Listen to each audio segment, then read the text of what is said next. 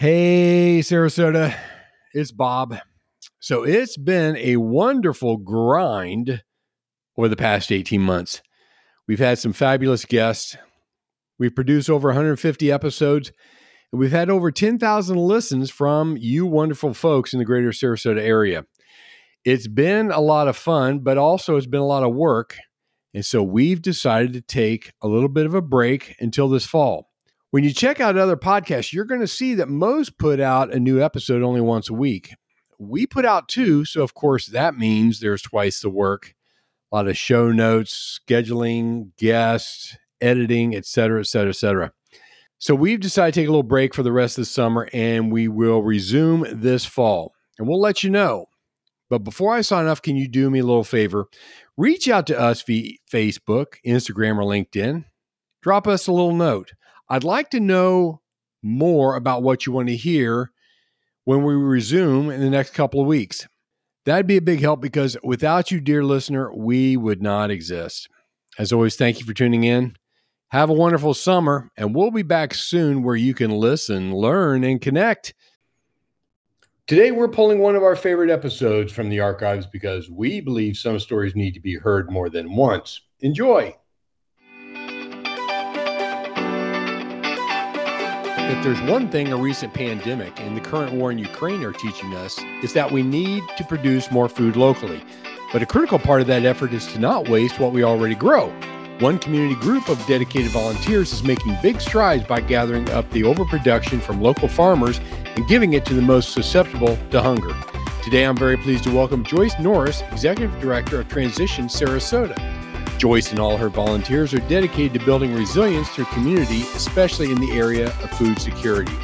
In this episode, you'll learn what Transition Sarasota is and how they got started, how Joyce's parents and childhood garden gave her a love for growing food, the 4 initiatives of Transition Sarasota that bring about greater food security for the most vulnerable in our town, upcoming events you can attend, how you can get involved, and much, much more.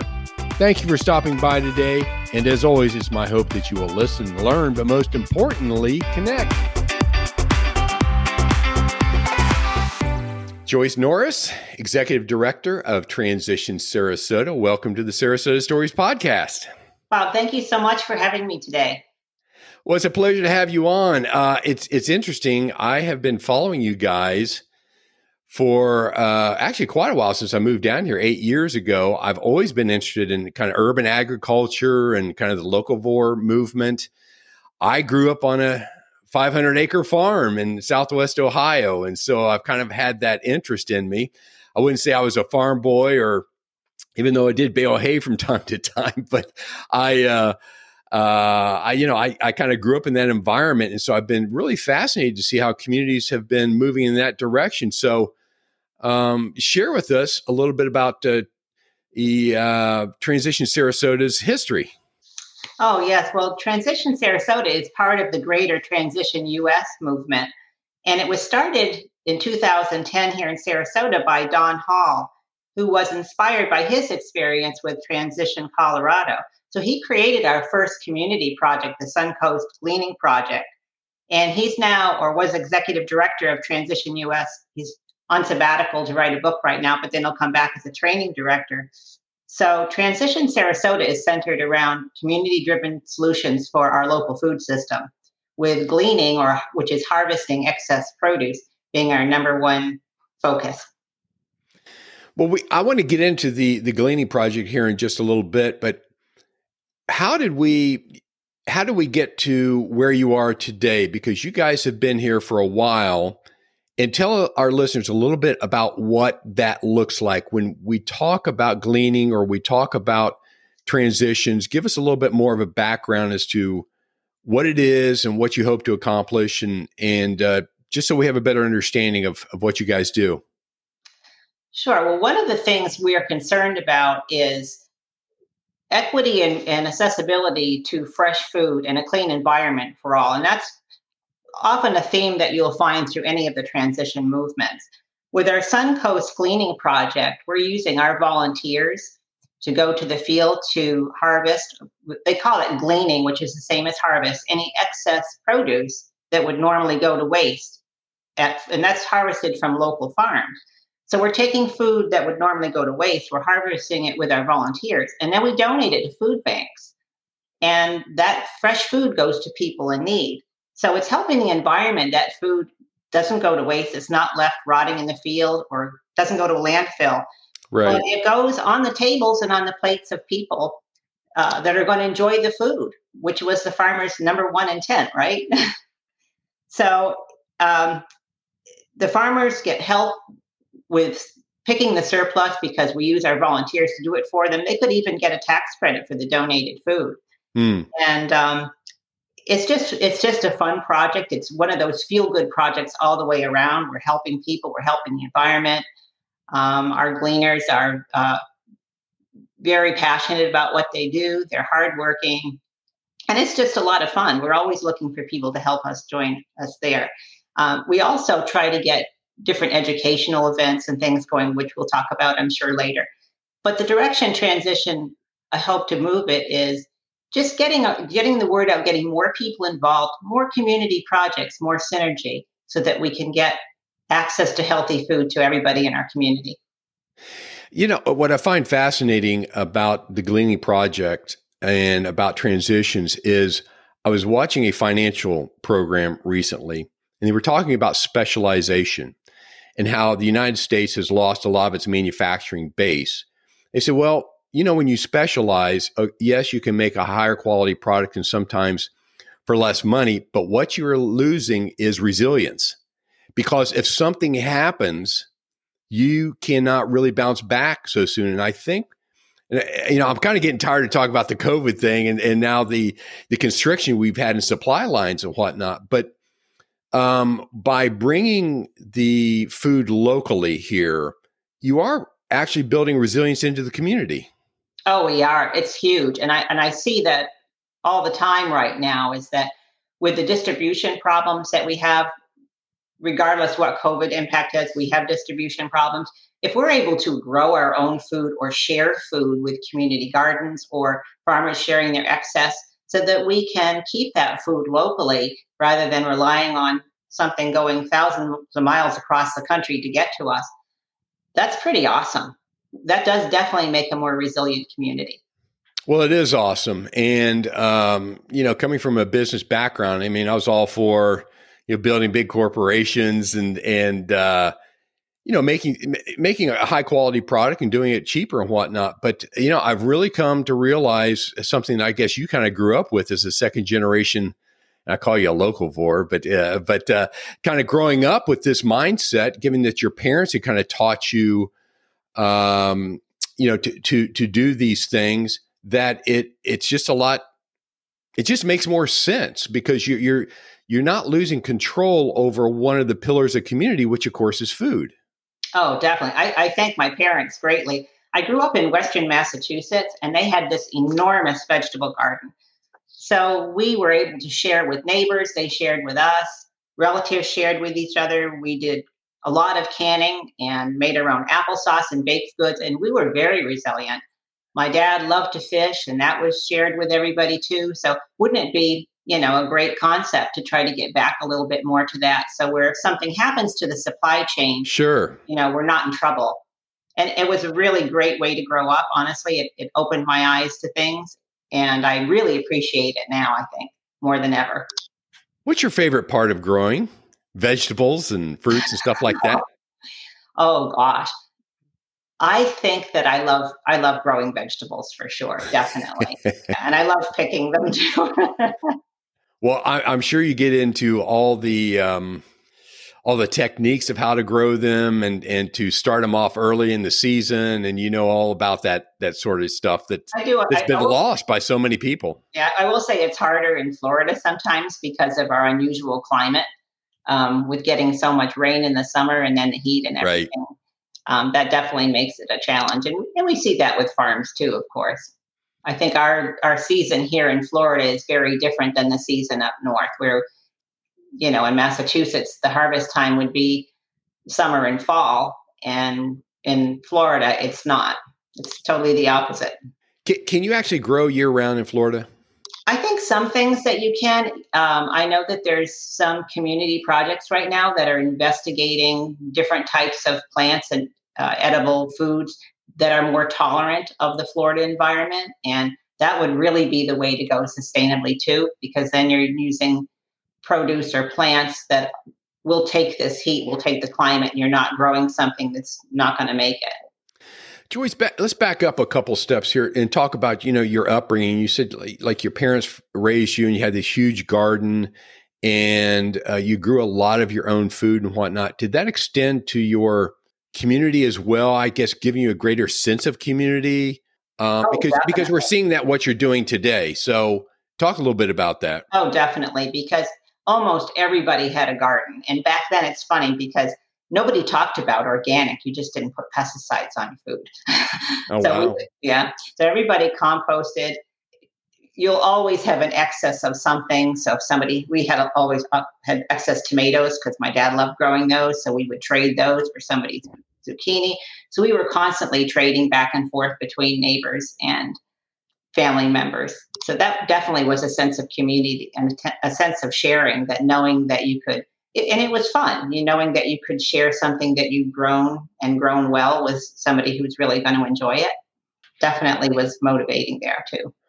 Oh, that's very cool because we have lost so much of that today, and we are reliant upon kind of the industrial food complex. And many of us have seen, what is it, forks over knives and the cow conspiracy and kind of the industrial complex that produces our food, which again has been able to produce cheap food, but there's always a trade-off at what expense. And so when you have it centralized that way, then again, we just come back to the resiliency aspect. And so it's interesting to see what you guys are doing. So it's really you really revolve around growing food, but really transitions is bigger than just the food itself. What are other aspects of growing resiliency are you guys involved with? Well, we have several different things. We actually have an Eat Local guide that's accessible on our website and transitionsrq.org. And we're really proud of this. A lot of work went into it, but it's a resource for grow your own supplies, farm stands, farmers markets, and restaurants that serve locally sourced food when available. And not just locally owned businesses, but restaurants that are serving locally sourced food. So I think that's a pretty interesting concept. It's a searchable online guide. And, I think that it's going to be very useful, especially I'm hoping as more and more places jump on board serving local food, which just since the time I've been in Sarasota, I've seen the growth. So that's very encouraging. So I'm excited about that project. Well, I am too. And, again, coming back to some business periodicals I read is globalization in some people's minds is dead. So when you are providing food to outlets here, whether it's a farm stand farmers markets or to local restaurants and whatnot, you were on the forefront of that and didn't even know it, I think, at the time. So, but who knew that would change again with COVID and the things that are happening, geopolitically, that you guys are really in the forefront of what's happening at the local community. And I just find it fascinating that you kind of intuitively knew what to do before it was cool, I guess. Yeah. And that guide is actually, we don't actually grow our food, but we are harvesting the food to donate to the food bank. Right. That is our piece of it. But we definitely want to promote all these businesses that are growing local and providing local food because, again, we're talking to the community resilience aspect of it. And that is so important. It's very, very important. Another initiative that you all have is the Suncoast Fruit Rescue. Talk about that. Oh, that is something we've actually just started to expand last year, and that went over so well. I mean, do you really have to rescue fruit? Oh, we do. You should talk to some of these people that have giant mango trees in their backyard. And that's where it started. People have backyard trees, mango, carambola, banana, and they've got more than they will ever use. It's right all over the place.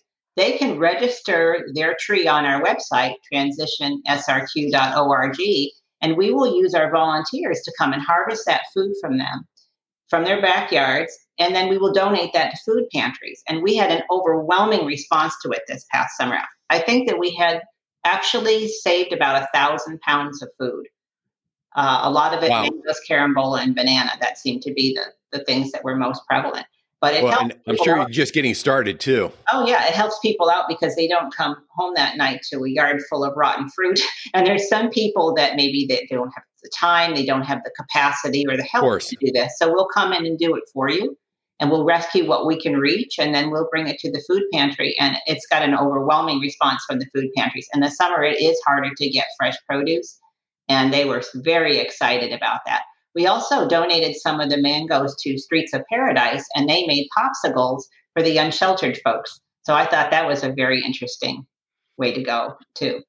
Right. That's cool. It's interesting. I have been on a walk around a particular neighborhood or whatnot, and you have, whether it's lemons or orange trees or whatnot, and they're just chock full of fruit. And then you see a quarter of it's already laying on the ground, wasting and whatnot. And I've had those same thoughts. It's just such a shame. Of course, I grab one and eat it myself, but you think, there is so much produce to be had, and it's a shame that a lot of that goes to waste. So that's a great service that you guys are providing. I'm sure it's going to grow, and I think it's a wonderful idea. Yeah, I'm excited about it myself. I'll have to get you some flyers so you can tag those people for me. Okay. Talk a little bit more about your Eat Local Week. What does that? What do you attempt to do with that? I mean, it's pretty self-explanatory, but what do you attempt to accomplish with that? Well, Eat Local Week is an annual event that we've had, not so much last year because of the COVID situation, but this year we're definitely going to be doing it. It'll be the last week of October, and it's a series of different events that promote our local food system. So it could be anything from edible garden tours, dinners, or educational events, cooking demos, anything that has to do with our local food system. We're already kind of taking a look at some events, partnering with other businesses so that we can promote local businesses as well. But it's just a fun way to get the message out to our community about how important it is to eat local and support our businesses, support like local people serving local food.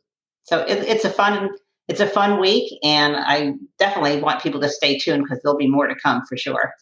Well, it sounds exciting, and it sounds like, once again, it's just an extension of what Transitions is all about. And I think it's greatly needed here. Your last initiative, I would say your last, but your fourth one is your Eat Local Guide. So what is that? Is that a physical guide? Is it a virtual guide, digital? Yeah, the Eat Local Guide is our online resource that shows is a resource for farmers market, grow your own supplies, and restaurants serving local food. And definitely we want to try to promote that more as well. Visit Sarasota has now promoting it on their Sarasota road tour guide. So I'm excited about that. And there is a Green Living Toolkit that's coming out by the Environmental Council. So that'll be available on there as well. So I'm excited about getting the word out because, again, we want to promote local businesses that are helping us locally to keep the resilience. And we definitely want to support our farms and our farmers markets. Couldn't agree more. I have a interview later on today with a new farmers market. So they're popping up everywhere, which is what we like to see. They are. I'm glad about that. So if someone wants to get involved in the Gleaning Project, or just tell me, how do people get involved? Because this is a 501c3, correct? It is. We're a nonprofit. So we are, of course, always looking for volunteers and for sponsors. And you could just go to our website at transitionsrq.org. Yep. And see information about all of the projects that we currently do, as well as that's where we post events, community involvement, our gleaning, all kinds of things. We are doing quarterly events. We did quite a few events, actually, the beginning of this year, taking advantage of that wonderful winter weather we have out there. And that's where you can see everything that's going on. If you signed up for our newsletter, then you'll get automatic notification. You'll get a newsletter with everything that we're doing, all of the gleaning events, any other events that we have coming up. So you take a look at that, and that's probably the first resource I would use. So what does a gleaning event look like? I mean, give us the quick and dirty. I assume everybody gets dirty, right? It's definitely dirty. Okay, so what happens is a farmer has excess. Maybe he'll have excess peppers. Maybe they're the wrong shape, wrong size, didn't need them. and he'll let me know, usually 3 or 4 days in advance. So I put out what we call an event. In other words, a call to action for our volunteers. They get notification of what day it is, what time. We usually split it into different shifts so nobody's there more than a couple hours. And then we organize how many volunteers we need, and they meet us out there. Usually the food bank of Manatee or All Faith will come out. They'll bring boxes, and we'll literally go out there and harvest for our select period of time, usually a couple hours, and we'll fill the boxes. And then the food bank truck will pull up, and all of that produce will be loaded into the back of the truck and then immediately go to the food bank. So it's very rewarding for us, I think, because we can be out there picking things. And if you're on that second shift, you're literally going to see the food bank come up and take what you've just done and put it in the truck. So it's very fun, I think, too. Our volunteers are very passionate about what they do. They're hardworking, and everybody gets to take a little bag of something home, like a shopping bag of something home as a reward for picking too. And believe me, after 2 hours, sometimes you're very happy to get a reward. They deserve it. They definitely work hard, but we have a good time too. It's fun. It's definitely a feel good project all the way around. How many people typically will come out to a gleaning event? I've had as much as, say, maybe a couple of shifts of 15 people at a time. And you'd be surprised. There's some people that have done this for a while, and they are machines out there. they can pick those tomatoes very, very fast. So I try to just do it, based on your ability. There's some people that are doing it for the first time. There's some people that maybe can't, bend over as much. We try to just work with each other and do what we can with getting it out there as much as possible and getting into the boxes. Do you provide tools and like water bottles, or do people bring those with them? What does that look like? They bring their own water bottles, and they would bring their own shopping bag to take some home. We provide any of the tools. For instance, Browns Grove was a new gleaning event this year, or this year. And we brought our own orange picking equipment. And so everybody had fun doing that. If it's watermelons, we have a farm, we do watermelons. We might bring some little watermelon knives out. A lot of times, if you just pluck it off like a pepper or tomato, you really don't need anything to pick it. You just twist it and pull it off. So we do provide the equipment, we provide the training, and we provide supervision. So I'm always available, or someone is always available there to ask questions of. So prior experience not needed. Just come out and have fun. Again, I think it's wonderful that you donate all this. And of course, all of your volunteers donate their time and whatnot.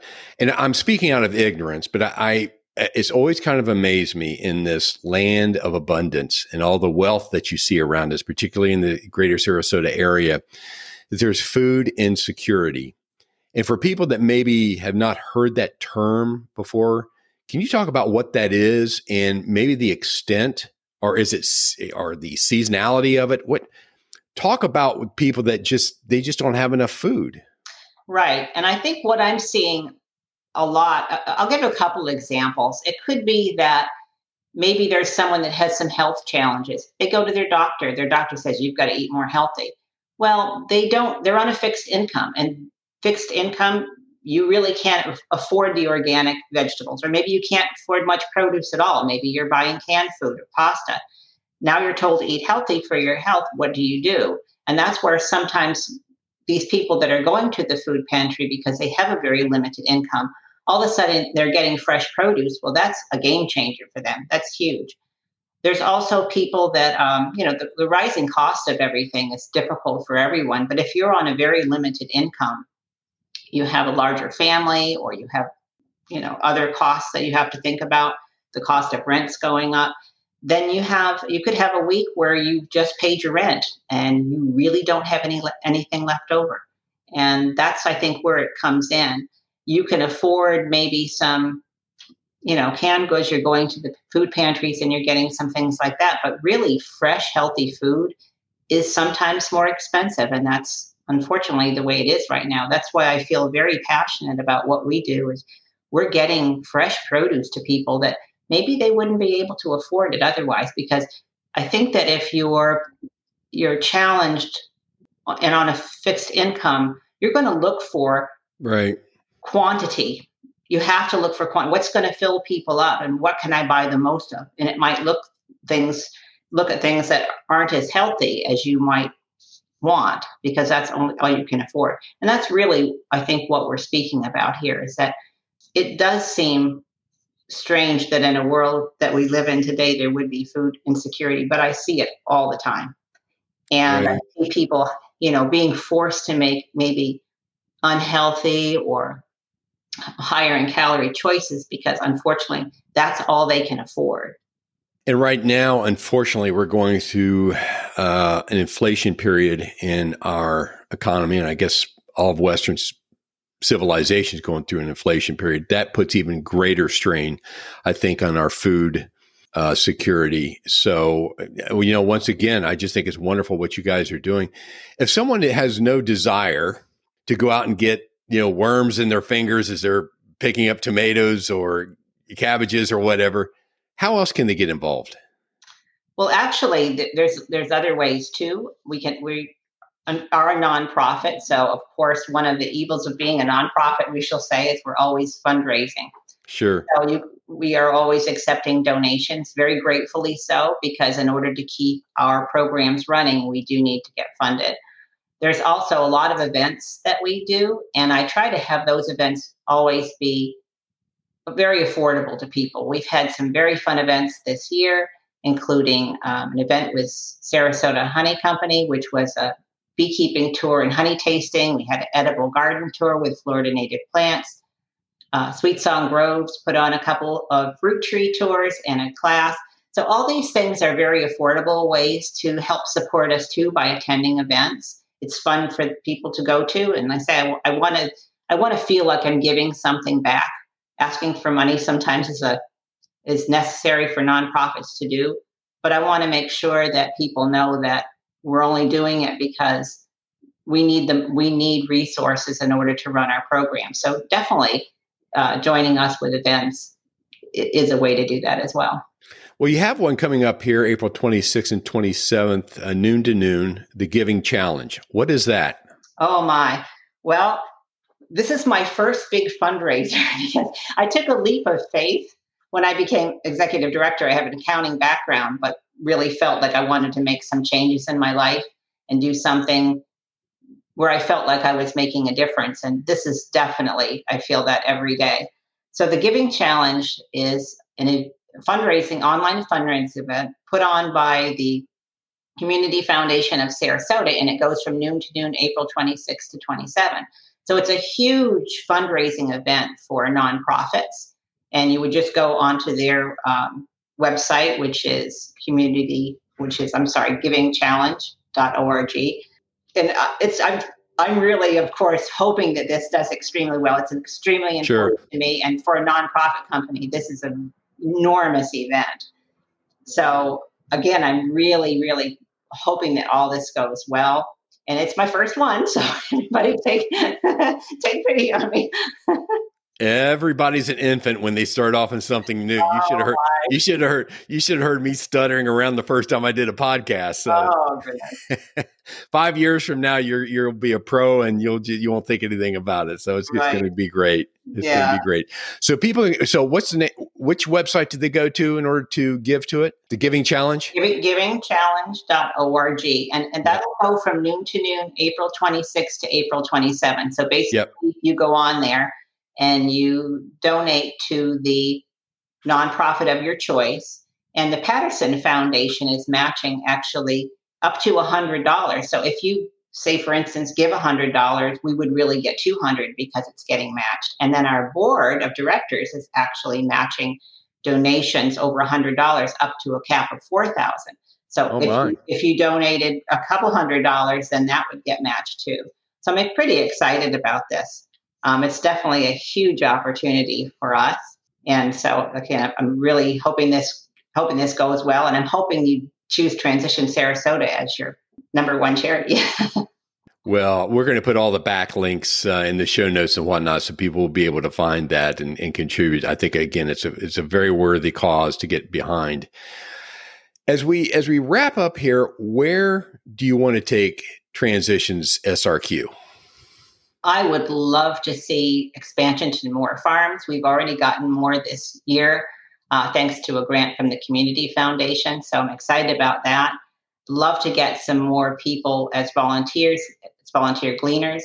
And we have also a community project with South Bay Sarasota, which is kind of interesting, where they grow different types of edible plants to show what grows well in Florida. It could be tomatoes or lettuce, particular types of things that do well here, but they don't have a means to sell it. So we go in and glean it and we donate that to food pantries. The synergy of that, I would love to see some more community gardens that are growing specifically for food pantries or even school gardens, because I think that it's an amazing synergy between you see the grower, we come in with the volunteers, and then it goes to the food bank in one circle, literally in a couple of hours.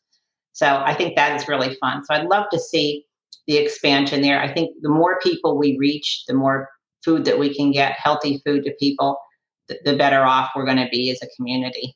Well, that's wonderful. Well, Joyce, again, you are doing some wonderful things here in the community. I love to see it at Transition Sarasota or transitionssrq.org. I encourage everybody who's at all interested about food security or they're interested in getting involved. And by golly, go out and get your fingernails dirty and glean some food and help the community out, because it's a great way to build community. It's a great way to help out people that may not be able to help themselves as well. So Joyce, thank you very much for being on Sarasota Stories. I appreciate your time. Bob, thank you so much for having me on your show. Hello, dear listeners. This is Bob again. Thank you so much for stopping by. I sure hope you enjoy listening to our interviews as much as we do providing them. If so, would you do me a little favor? Go to sarasotastories.co and enter in your email.